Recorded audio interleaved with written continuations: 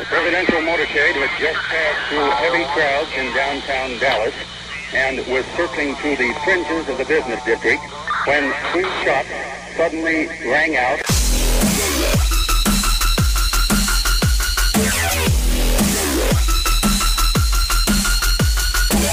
Destroying the media lies and dismantling the narratives. One story at a time. It's the Adrian Slade Show. The zone is being flooded, gang. The zone was being flooded all weekend. And not being flooded due to rising sea levels or due to climate change effects of emissions, but being flooded with the alarmist propaganda. Whether it was videos, whether it was being flooded with social media posts, all smellier than any cow flatulent that you could ever muster, like a mustard gas cloud of bullcrap. So it starts off with all of these videos online of our favorite socialist, Alexandria Ocasio-Cortez. And of course, she's on multiple different platforms speaking out about climate change and the Green New Deal. And while the Grammys were going on, not the Grammys, the Oscars, whatever, it doesn't matter. None of those daggone award shows are worth a crap. They're all just filled with propaganda, and it's all, political talking points and what have you. But while the Oscars were going on, we had Alexandria Ocasio-Cortez taking time away from cooking and giving us a little play-by-play video. And, she wasn't slobbering over the Oscars. She decided to do a Periscope Live video while she was cooking up some sweet potato vegetarian chili, from what we can tell. And were those sweet potatoes purchased at an Amazon-owned Whole Foods down the street from her luxury apartment with the infinity pool amenities? I don't know. Probably. She's been spotted going there. But listen to this clip of Alexandria Ocasio-Cortez. Our planet is going to face disaster if we don't turn this ship around. So she basically says our planet is going to be a disaster if we don't turn this ship around. And while she's cooking, she's going to say, well, I'm going to throw in a dash of cilantro because everything tastes better with cilantro. Even news of our dying planet is easier to digest with that California-style flavor profile. But she goes on to say scientific consensus that the lives of children are going to be affected. Listen to this. And so it's basically like there's scientific consensus that the lives of children are going to be very difficult. And it does lead, I think, young people to have a legitimate question. Is it okay to still have children?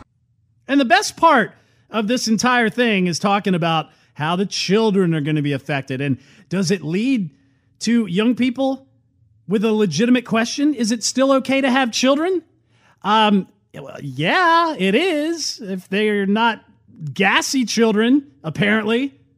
Like me after serving this lit-ass avocado toast I'm fixing up right here. No, Ocasio-Cortez didn't say that. But, if they're living in New York, I don't know. They're under threat of being executed when they come out the birth canal. I mean, you can eliminate those carbon-contributing flatulent terrorists as soon as they burrow their way out of the clump of cells cavern that they've been hiding out in, wanting to destroy the lives of unwitting women who want to further their career instead of mothering a child after losing the Russian roulette of sexual intercourse. It was a mistake, and you shouldn't be vilified with the mistake of a child. But not just financially, because people are graduating with 20 or 3, she said 30, what did she say? It was really ridiculous. 20,000 to 300,000 in student loan debt. Really? Listen.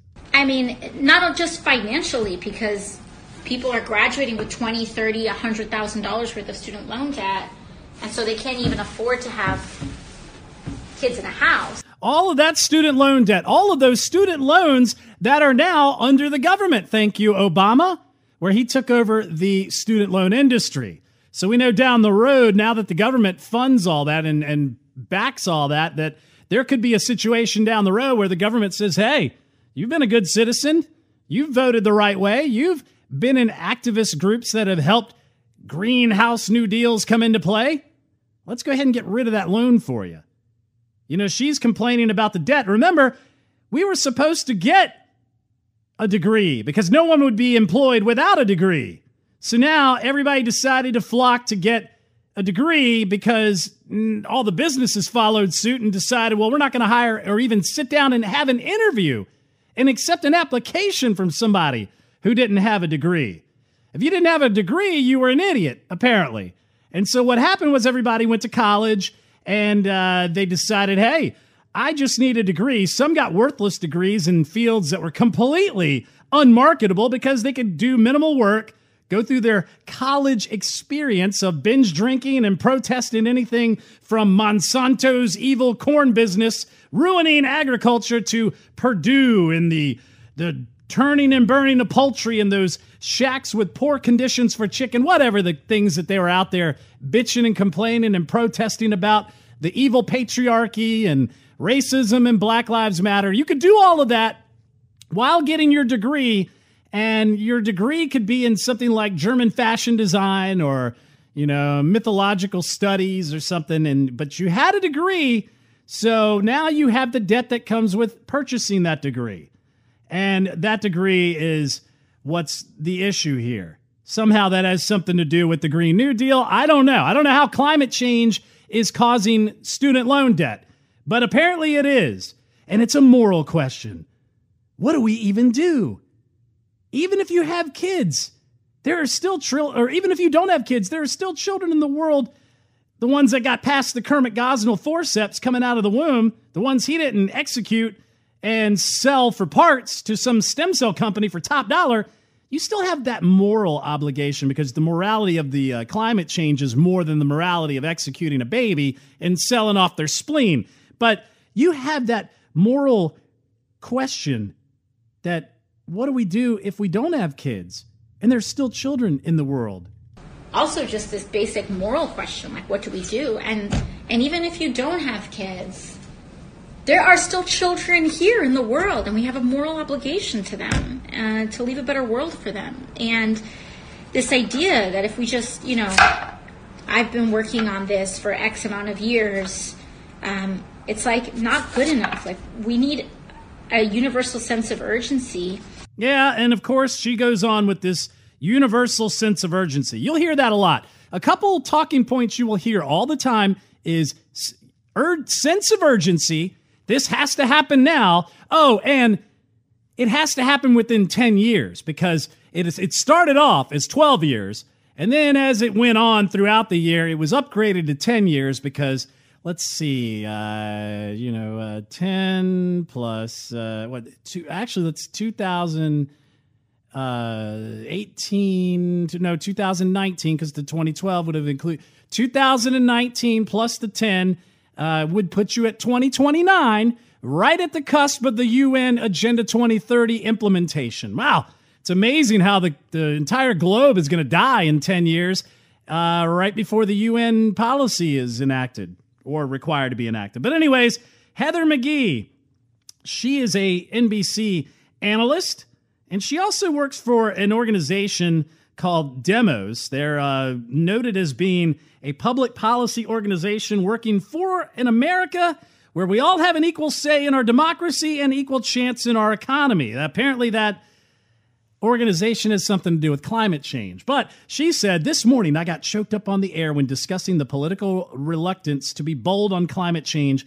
It's never happened to me before, but there's no precedent for the threat we are facing. So listen to this idiot go on and on Chuck Todd's Meet the Press. Remember, this is the same Meet the Press that would not let anyone on the show unless they subscribe or believe in climate change. She decided to talk about how the sense of urgency is necessary. Is what people say, but they're also absolutely... The 80-20. You're 80% with, but 100%, 20% against. Exactly. But they don't post videos, though. They haven't posted videos outside McConnell. They actually have, but they just haven't gone viral. So one of the things that I think is so important about this is that it's a difference of urgency. For someone who's 7 years old, we just sat here talking about the Clinton impeachment like it was yesterday.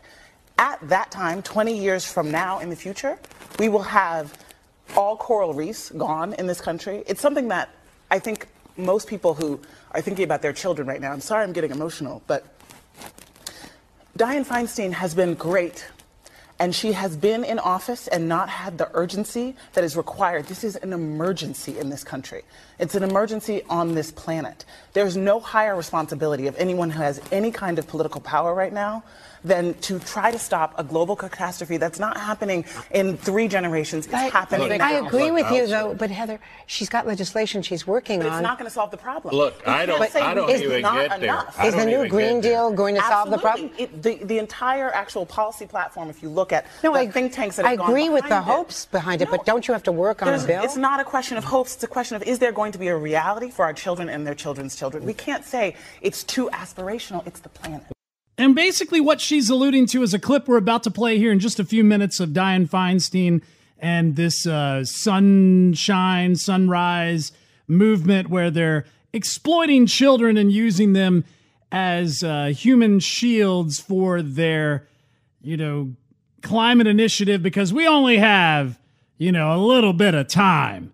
That's what they keep saying. And I read it and I was like, you know what? I don't care anymore. I don't care anymore. Because, again, I'm at least trying, and they're not. So the power is in the person who's trying, regardless of the success.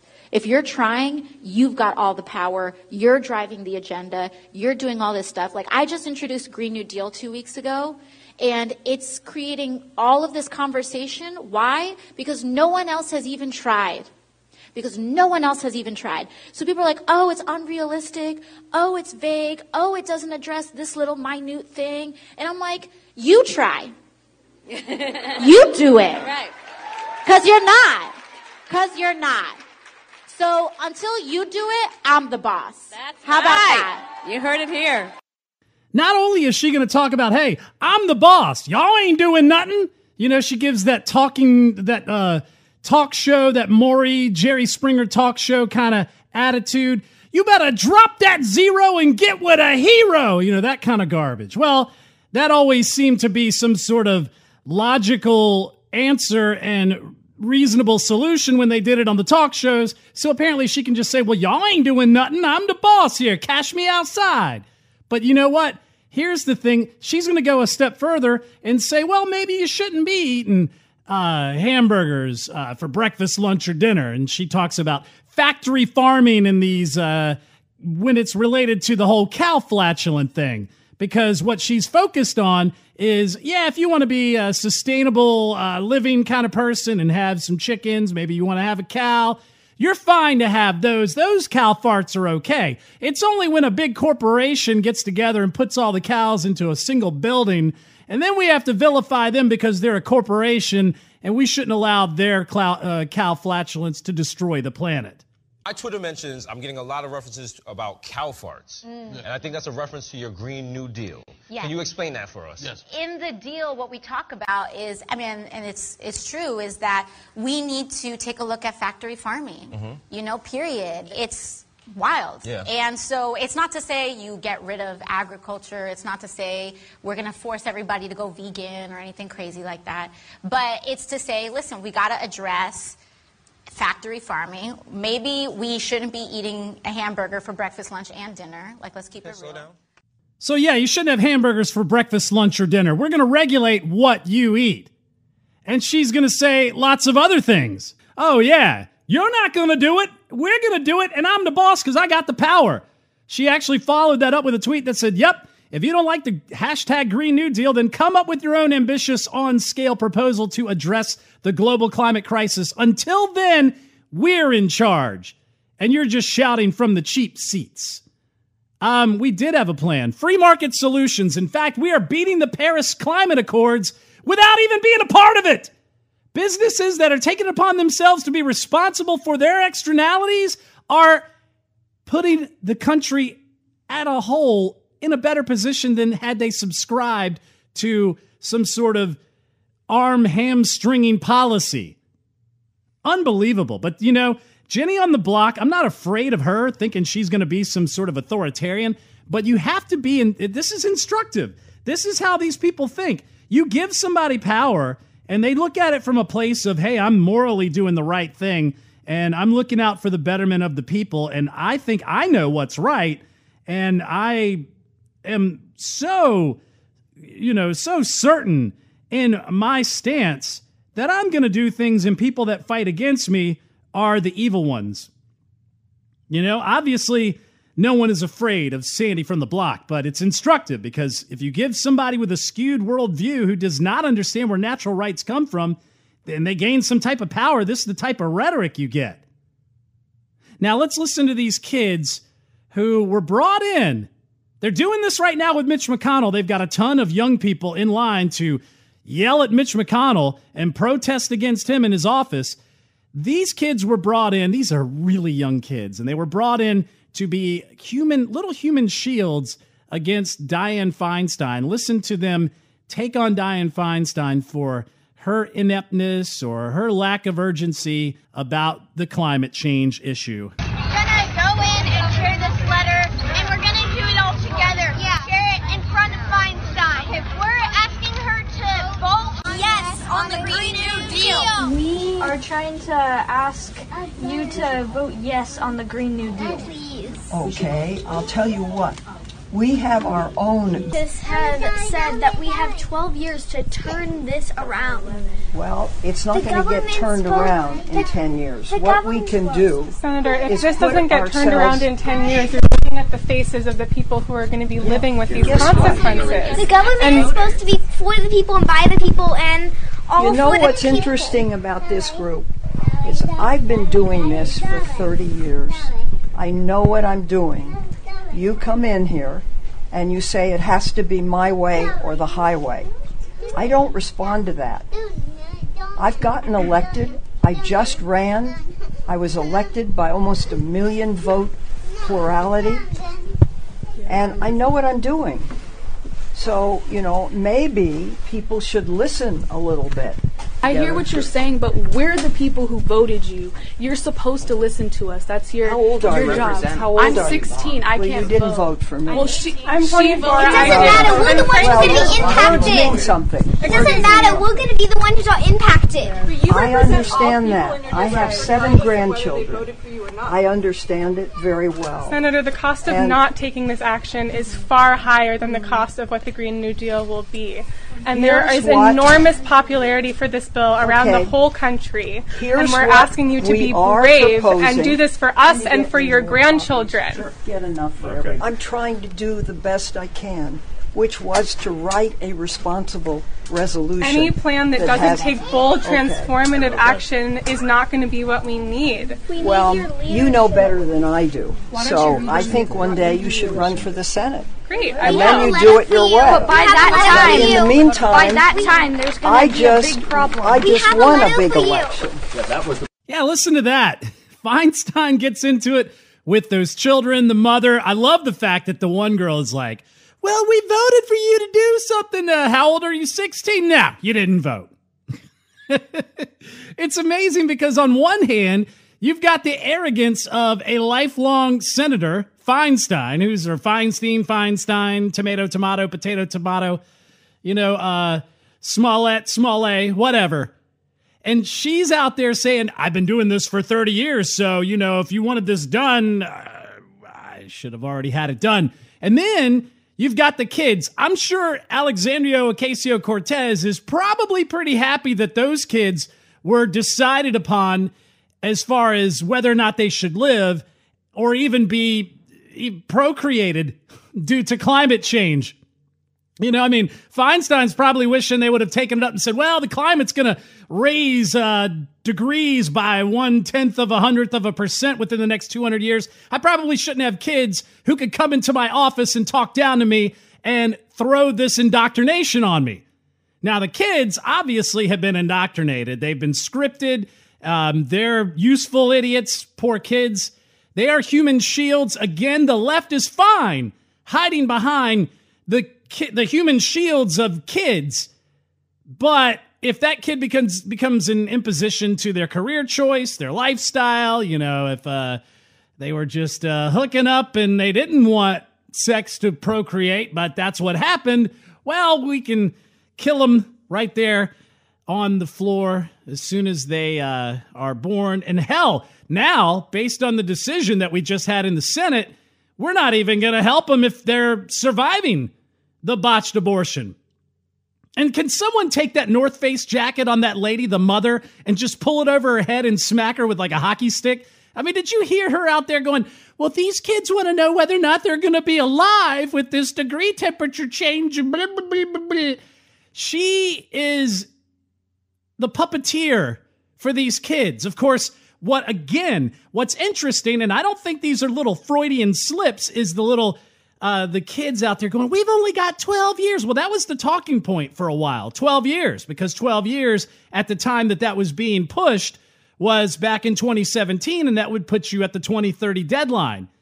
Well, now Feinstein answers back with the 10 years, which is the new talking point timeline, because now that 12 years has dwindled down to 2029 instead of 2030 being the deadline, because that sets you up for 2030. 2030 is when all this stuff is supposed to be implemented. 2029, you better have everybody on board. So, of course, we had the mother exploiting her kids, with the Sunrise Movement. Now, the Sunrise Movement, they just had all their people in Mitch McConnell's office, and a lot of arrests just went down.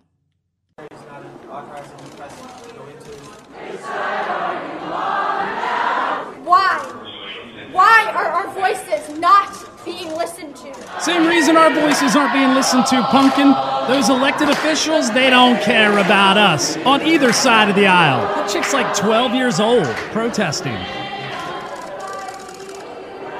And now you watch a stream of hipsters being zip-tied. They've got their fist in the air because they want a revolution. They're going to stand up against a 1/10 of a 100th degree increase in climate. So yeah, that same group that was out there in Mitch McConnell's office, all of them getting arrested, singing songs, they're from the Sunrise Movement, which is stated as, we are building an army of young people to stop climate change and create millions of jobs in the process. This dark time in America must come to an end. And this garbage organization is the same one that had the kids over there in front of Dianne Feinstein's office, confronting her and being used and exploited by those within that organization. And we're going to get into that here on the other side of the break. We'll be back in just a second. Stick with us. This is Adrian Slade. The Adrian Slade Broadcast.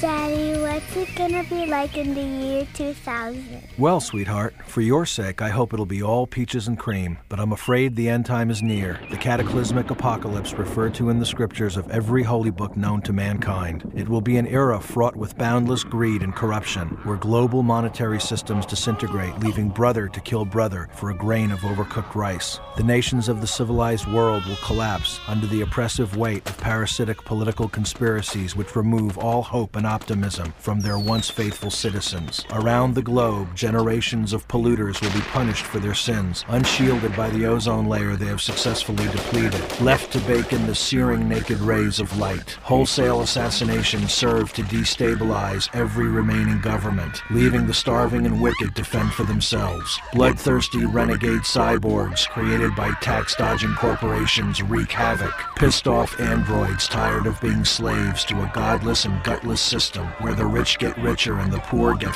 over and out, unleash total worldwide destruction by means of nuclear holocaust, annihilating the terrified masses, leaving in its torturous wake nothing but vicious, cannibalistic, mutated, radiated, and horribly disfigured hordes of satanic killers bent on revenge, but against whom there are so few left alive. Starvation reigns supreme, forcing unlucky survivors to eat anything and anyone in their path. Massive earthquakes crack the planet's crust like a hollow eggshell, causing unending volcanic eruptions. The creatures of the seven seas, unable to escape to certain death upon land, boil in their liquid prison. Disease encircles the earth, plagues and viruses with no known cause or cure, laying waste to whatever draws breath. And humankind, having proven itself to be nothing more than a race of ruthless scavengers, fall victim to merciless attack at the hands of interplanetary alien tribes who seek to conquer our charred remains. This is Extinction Level Event, the final world front, and there is only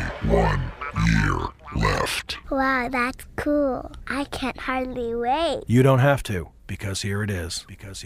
That was Busta Rhymes from his Extinction Level Event album, which is a freaking masterpiece. But he was joking around because these albums came out before 2000, and that every year it was, oh, there's only so many years left. And this was the 1 year mark. But his apocalypse looks just as insane as what Bernie Sanders and Alexandria Ocasio-Cortez are claiming is going to happen within 10 years. So Alexandria Ocasio-Cortez and all of these other new Green New Deal fanatics have basically taken over the Democrat Party. It's quite stunning to see.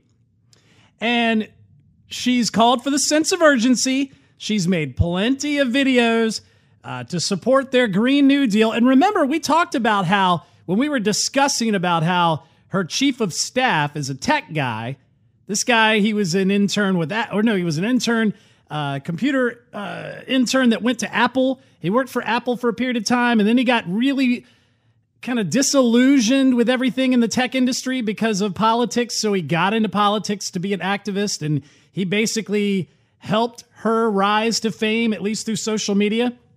Well, he, in the report that we read a couple weeks ago when we were talking about how Alexandria Ocasio-Cortez has hired her boyfriend and given him access to house.gov email accounts and calendars and things that, you know, BFFs, boyfriends, friends with benefits probably shouldn't have access to unless you are an actual legal spouse. But, you know, regardless of all that, she ends up being able to hire her staff without, you know, the House hiring authority that they have. They have like an internal hiring crew that vets the people that are hired.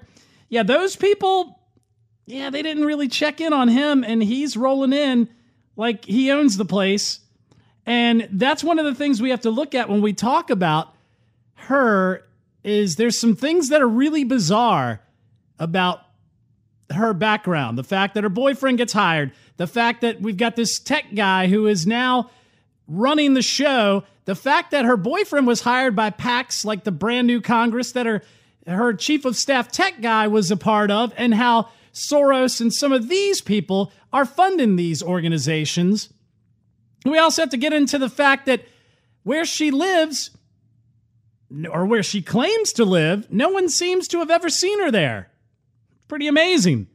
All before she was complaining about, after she got elected, she would have to get an apartment, and she was using that to stand on the fact that, well, you know, the cost of living is really bad, and no one has a wage, even as a congressional representative, to live in D.C. Oh, she's got a luxury apartment with an infinity pool. She's going down to the Whole Foods around the corner, which ironically are owned by Amazon, who she ran out of New York. And if you remember last week, her and Bernie Sanders piled on Amazon for not paying income tax, which we laid out in pure detail using decades-old tax code provisions to show that what they did, though it may not be something we all enjoy, was legal under the current tax code. You want something done about it? You, as a congressman, you, even as a senator, Sanders, change it. But we'll see how long that happens before they change it.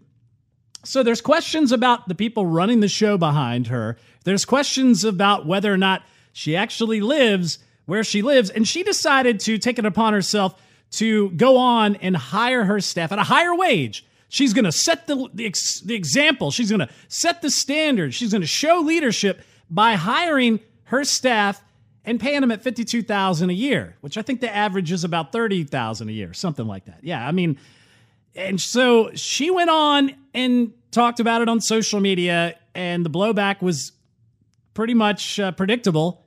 Even I jumped in and said, hey, it's tax dollars. That's very charitable of you to go out and hire these people at such a higher rate, and maybe you had to hire less of them, but guess what? You're using taxpayer money to do it. And really, when you break down the numbers of congressional staffing salaries, there's a problem because they are pretty high. This is from the Cato Institute back in 2010. The number of congressional staff is the real problem.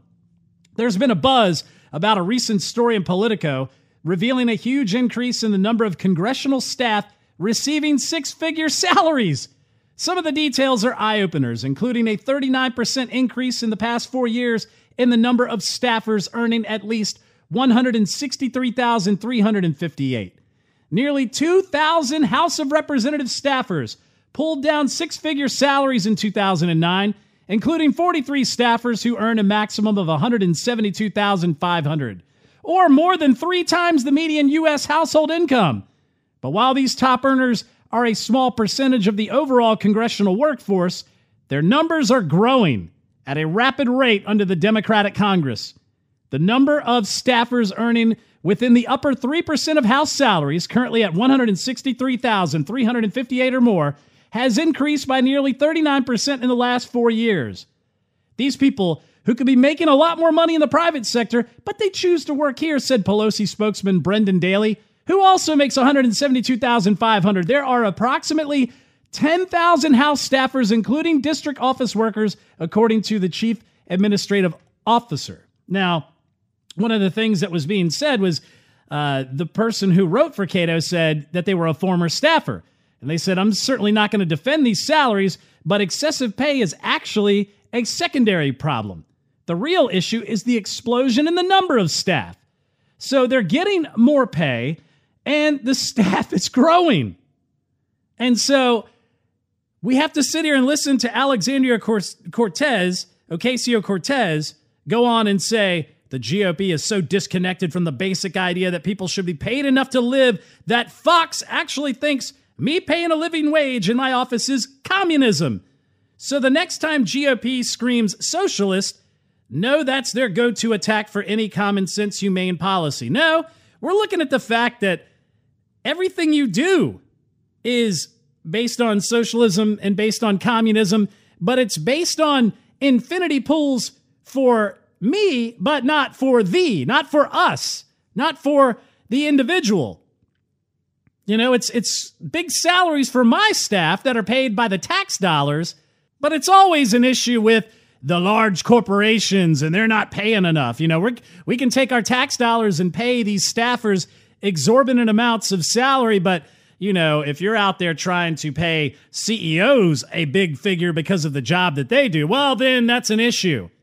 But we have to pay the little guys, you know, $15 an hour, even though the entry-level jobs that you go into, you don't last at that pay for very long. So Alexandria Ocasio-Cortez, who knows nothing of economics, even though she has an economics degree from, I think it's from Boston or from Brown. I can't remember. I think it's Boston. But yeah, from a pretty reputable college, she doesn't realize that the Green New Deal that she's pushing, the ones that those kids are in there yelling at Dianne Feinstein about, the ones who brought in that huge crew to rail against Mitch McConnell, to be arrested and carried out in zip ties. The fact that her and Heather, whatever her name is, from Demos and some of these other individuals that are going on Meet the Press and making the news rounds and doing social media viral videos, they're all saying we have this sense of urgency. Well, how much is that sense of urgency going to cost us? Even though it has been widely reported that we are exceeding the Paris Climate Accords on our own without being a part of it because of our own stewardship. Well, apparently it's going to cost every family about $600,000 apiece for this Green New Deal. From Bloomberg, Representative Alexandria Ocasio-Cortez's ambitious plan to fight climate change won't be cheap, according to a Republican-aligned think tank led by a former Congressional Budget Office director. The so-called Green New Deal may tally between 51 trillion and 93 trillion over 10 years, concludes American Action Forum, which is run by Douglas Holtz Eakin, who directed a nonpartisan CBO from 2003 to 2005. That includes between 8.3 trillion and 12.3 trillion to meet the plan's calls to eliminate carbon emissions from the power and transportation sectors, between 42.8 trillion and 80.6 trillion for its economic agenda, including providing jobs and health care for all. The Green New Deal is clearly expensive, the group said in its analysis. Its further expansion of the federal government's role in some of the most basic decisions of daily life, however, would likely have a more lasting and damaging impact than its enormous price tag. Backers of the plan say the inaction would be more expensive.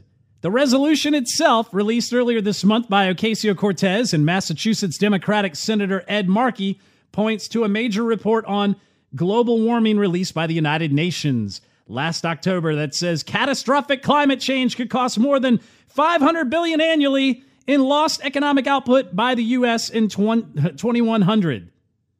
So we have 10 years, 2030, to meet the UN's Agenda 2030. Somehow they knew this was coming decades ago when they proposed this ever-increasing measure. And if you go read Agenda 2030, it's scarier than Agenda 21.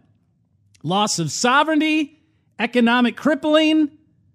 This is how you build a global union, gang. You do it through scare tactics.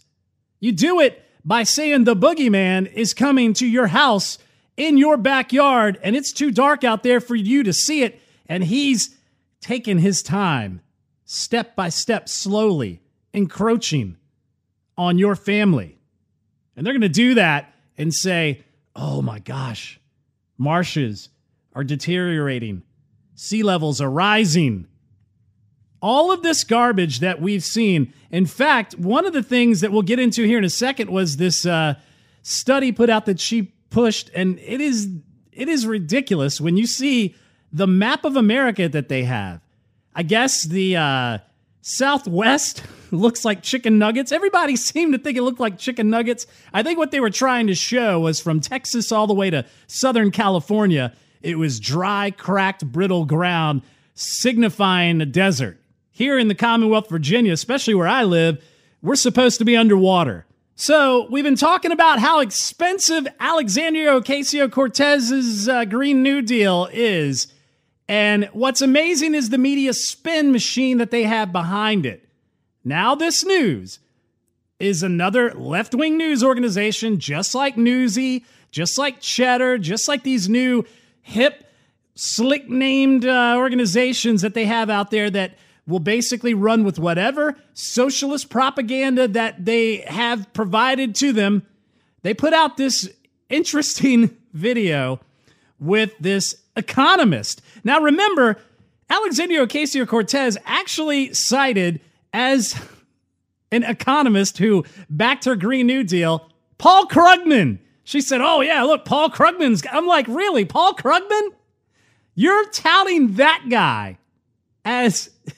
He is the most know-nothing... He's one of those economists who are supposedly economists, but yet never get the economy ever correct. They never get economic theory ever correct. They're simply an economist in name only so that they can push agenda items that need economic validity.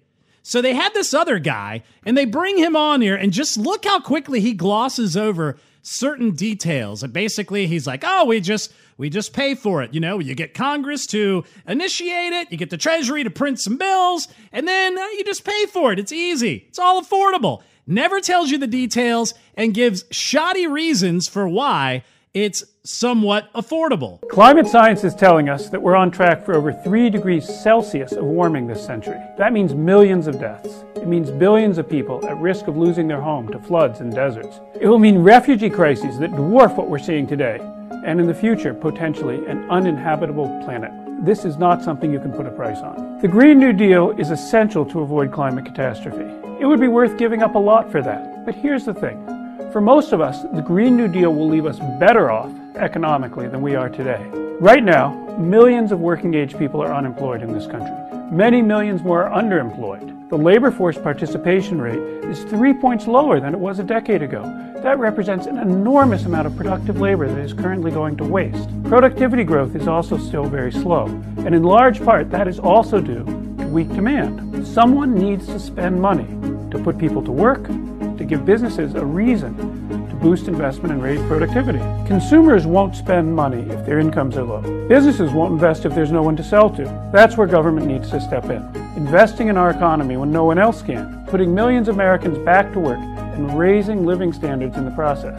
That's why we shouldn't think of the Green New Deal as an economic cost. It's actually the solution to our biggest economic problem. But can we pay for it? Easily. The Green New Deal will be funded the same way we paid for the original New Deal, the same way we paid for World War II. Congress will authorize the expenditures, and the Treasury will spend the money. Now, over time, that spending will be financed by some mix of borrowing and higher taxes, especially on the rich. Whether or not we need to raise taxes on the rich to pay for the Green Deal is honestly a bit beside the point. Taxing away extreme concentrations of income and wealth is good for our democracy. As for debt, it's strange to be worrying about that when interest rates are still extremely low by historical standards. If anyone is worried about federal debt, it clearly is not the bond markets. They seem to be saying, please borrow more. The limit on what we can spend isn't financing, it's the real resources of our economy. And when we see inflation that the Fed can't get up to its target, when we see huge numbers of prime-age people still out of work in a supposedly strong labor market, when we see businesses enjoying record profits but still slow to find anything to invest in, when we see wage growth barely budging, then it is very clear that we are far from any real limits to our productive capacity. A Green New Deal doesn't mean cutting back on other material needs. It means mobilizing the vast, unused capacity of our economy that is currently going to waste. So basically, to sum all of this up, you are going to need to hire all these people that are out of work to rebuild all of these buildings and refurbish them and refit them with green new energy stuff. We're going to need to dismantle all those combustible engines. We're going to have to dismantle all of those airplanes. We're going to need a big team of people to go out there and kill all those cows so we can eliminate the cow farting. All of this needs to be done, and it's going to hire, this Green New Deal is going to allow hiring of all these people and put them to work. Oh, wow, who's going to pay them? It's not a private organization that's out there that's going to be going around paying all these people to dismantle all these airplanes and eliminate all these cows from their flatulence. It's going to be the government. And of course, he goes real quickly through, well, if we just tax the wealthy a little bit more, what we'll do is if we tax them a lot more, not you, because we're only going to tax the rich, the evil rich guys. Scrooge McDuck, Mr. Moneybags from Monopoly, those guys. Scrooge, we're going to tax them because they don't need the money. Why do you need 2 yachts? Why do you need 3 houses? Bernie Sanders actually said that. Why do you need all of that? We need it, Bernie Sanders is being talked down right now because of the fact that he's flying around on a Gulfstream. But those in the media, the Pod Bros, the Pod Save America podcast people that used to work under the Obama administration are like, well, he needs that because he has to go campaign. He's got to go talk about the climate issues. And we need, the evangelist is allowed to go around driving in the $500,000 Lamborghini, but the congregation has to go without, even though the congregation is tithing to the First National Church of Gov through their taxes, their tithes. That's how it works. Sanders and them, they're allowed to have the airplanes, but the rest of the airplanes need to be dismantled. The big corporations that make the airplanes, they need to be eliminated. The big farming industries that have taken over the Ma and Pa farm, and they've had these huge facilities with cows all packed in it with flatulence coming out and just destroying the ozone and destroying the atmosphere. They need to be eliminated. And if we just, get the wealthy, just tax those wealthy guys, we can pay all of this, and we can just, get Congress to sign some stuff, put it into action, let the Treasury just print away, because printing money and inflation has never been an issue. And then we're going to turn around and just, say, well, the wealthy will pay for it. That's not how any of this works. When you put punitive tax measures into play, the wealthy is going to hire their tax accountants and professionals to find ways legally in the tax code around it, like Amazon did for the last couple years with their net carry loss, net operating loss carry back that they've been using so that they pay zero taxes. If you're going to jack up regulation and taxes, businesses are going to react in kind to keep more of their hard-earned money. So these are not new concepts.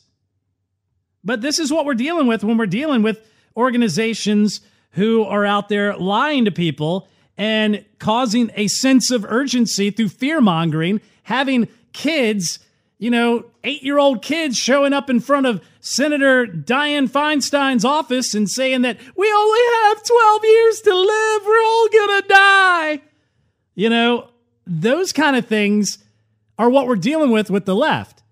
Fear-mongering, when you have no worldview other than we reject any sort of divine creator that gave us our natural rights that the Constitution enshrines our protection in, well, then you're going to think that you're going to be the boss, right? Since you're the one doing stuff, you're the boss, and the rest of you can sit in the cheap seats, and the earth is the big issue, and your life on earth is all that matters, not any sort of, divine afterlife, not anything that's going to provide a strong moral compass. The morality is going to be subjective. We're worried about the children.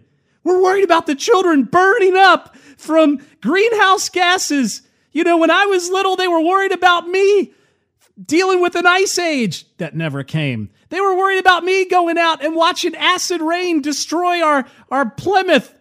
That never happened. They were worried about the ozone hole. All of the 80s hair metal bands had to get rid of all of their Aquafina and all of their hairspray because of the big hole in the ozone.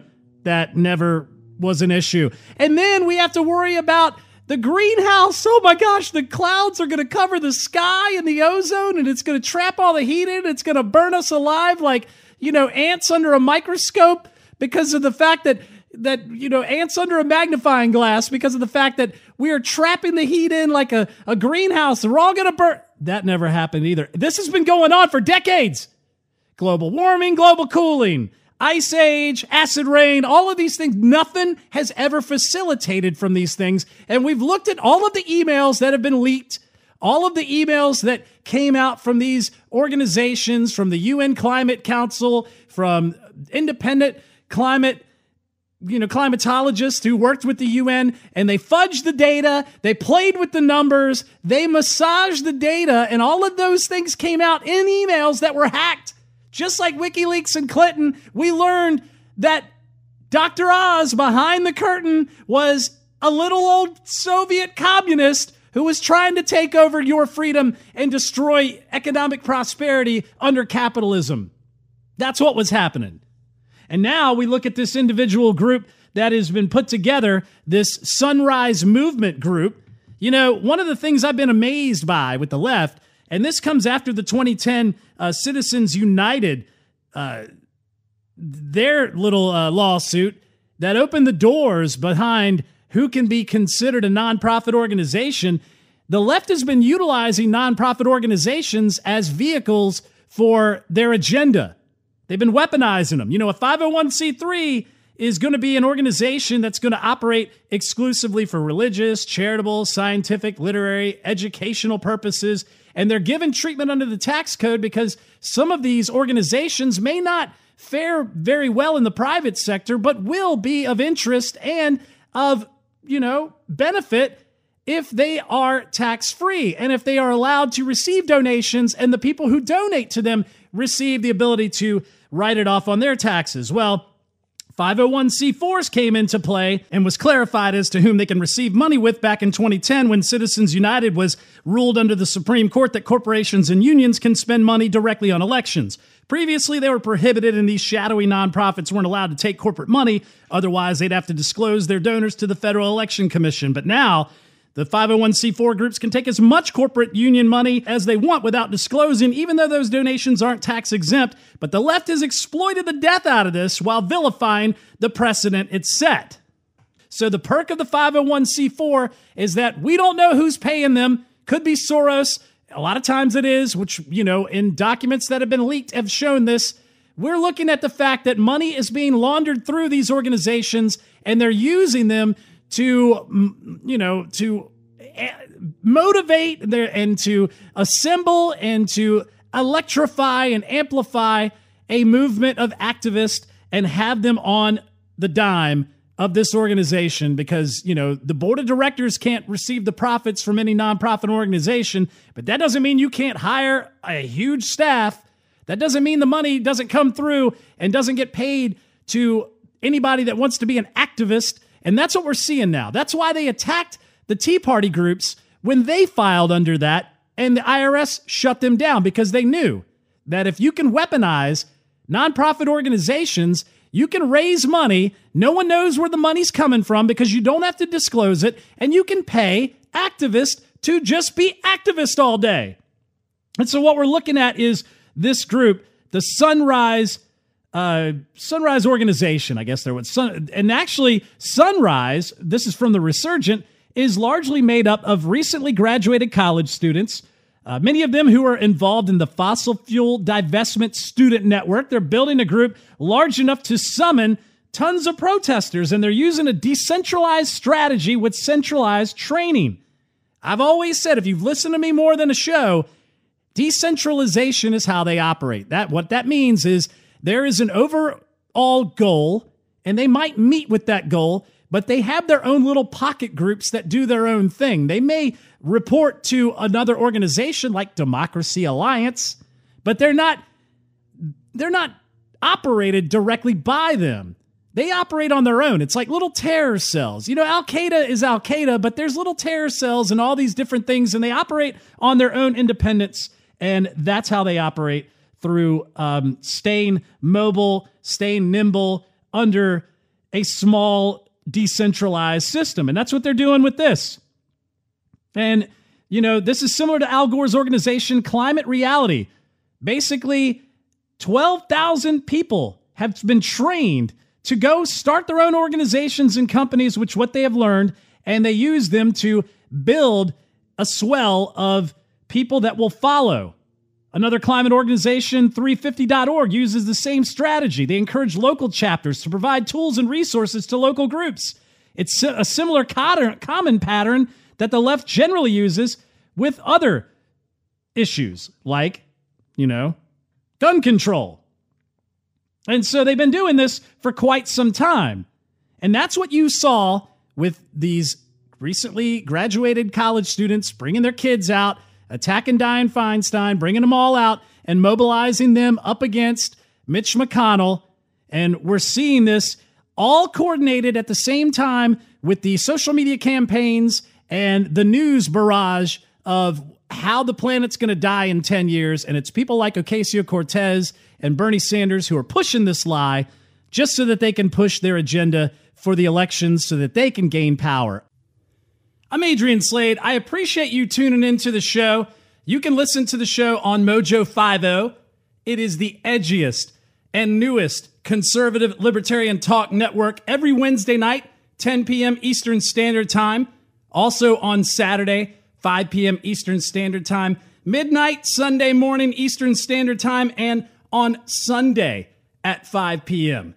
Check out the podcast. You can check it out on Mojo 50's Spreaker page, Spreaker.com, or you can check it out on iTunes, SoundCloud, Stitcher, Google Play, iHeart Podcast, TuneIn, Podbean, Overcast. Anywhere podcasts are hosted, you can get the free Adrian Slade Show podcast. Be sure to rate it. Give it a 5-star rating if you can. That helps bring it up in the ranks. You can also check out the blog, adriansladeshow.com. Also, follow me on Twitter, at Adrian Slade Show or at Rants Out Loud.